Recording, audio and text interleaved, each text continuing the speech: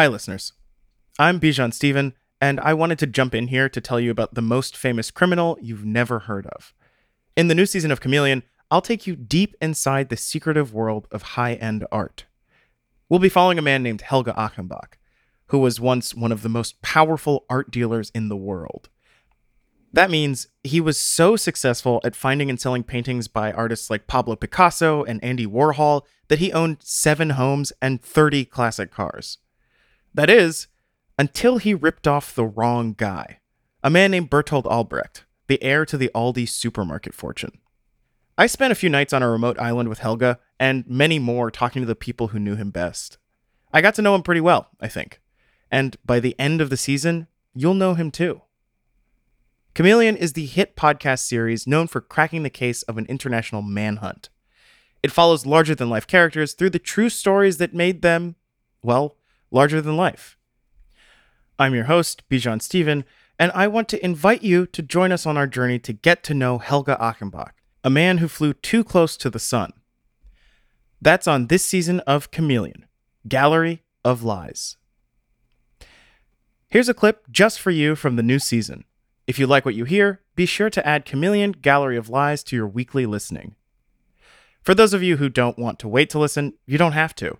Subscribe on Apple Podcasts to binge all episodes now, ad-free. Just click subscribe on the top of the Chameleon show page on Apple Podcasts or visit getthebinge.com to get access wherever you listen.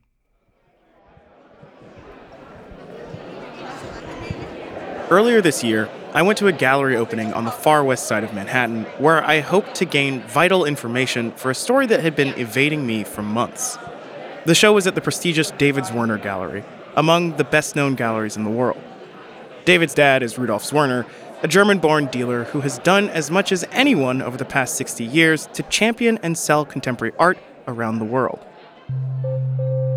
The opening was in celebration of another important figure in German and contemporary art, and in the story that I've been chasing. Gerhard Richter is now 91 years old and one of the most famous and successful living artists. He's a man whose work was at the center of a scandal that rocked the cloistered, secretive world of high-end contemporary art. To give you a sense of his influence, in 2015, an abstract Richter painting sold for $46.3 million at Sotheby's in London. Perhaps you've seen his candle paintings. Simple, exquisitely constructed images of flickering flames. By the time I arrived at the gallery, around 7 p.m., a line stretched down most of a long block on 20th Street. The guy working the door was both thrilled and a little panicked.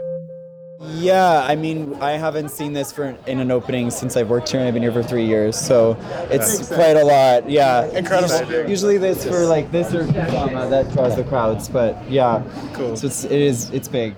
Inside, the place was packed. On the walls in the first room hung Richter's most recent paintings, which he'd made in 2017. A couple of large canvases featuring thick abstract lines of cranberry, eggplant, and a bright green that didn't resemble any fruit or vegetable at all. They looked like a film of oil on the surface of a puddle, or the smeary lights of a city as seen through a rainy window.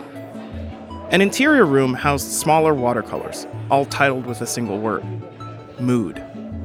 In yet another room, drawings in ink and graphite and pencil. At the center of that room stood a 10-foot-tall glass sculpture. I heard a passing admirer say the new piece was going for $2 million. But, of course, none of the works had listed prices. That would be crass. I've always been fascinated by the art market, and recently that fascination has turned into a fixation. But it's not a piece I'm after. It's information about a case. The facts of which are easy enough to find.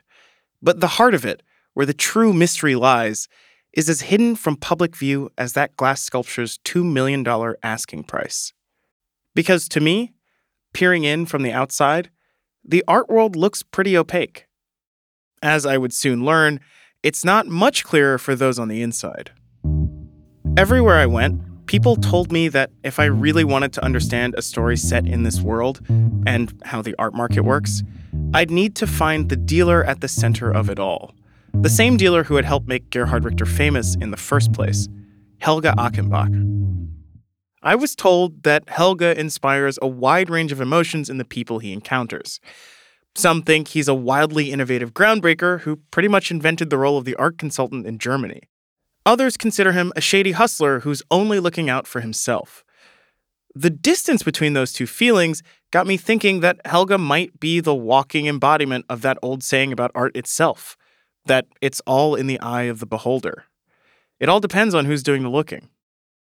I was reminded of that at that Richter show in March, as a young couple inspected a drawing for clues to what it could mean. We're just observing this piece, trying to figure out what we feel about it and like what we see. We're between space and machinery and an eye. Very diverse things. I see mostly space. I see like a couple of planets, some stars. Yeah, I think it's amazing. Great work. What do you see? What do I see? Great question. When I contacted Helga to see if he'd speak to me, I got an answer right away. Not only was Helga game to talk, he said, "Hey, why don't you just come visit me on Lanzarote," which is one of the Canary Islands. Of course I was going. How could I say no?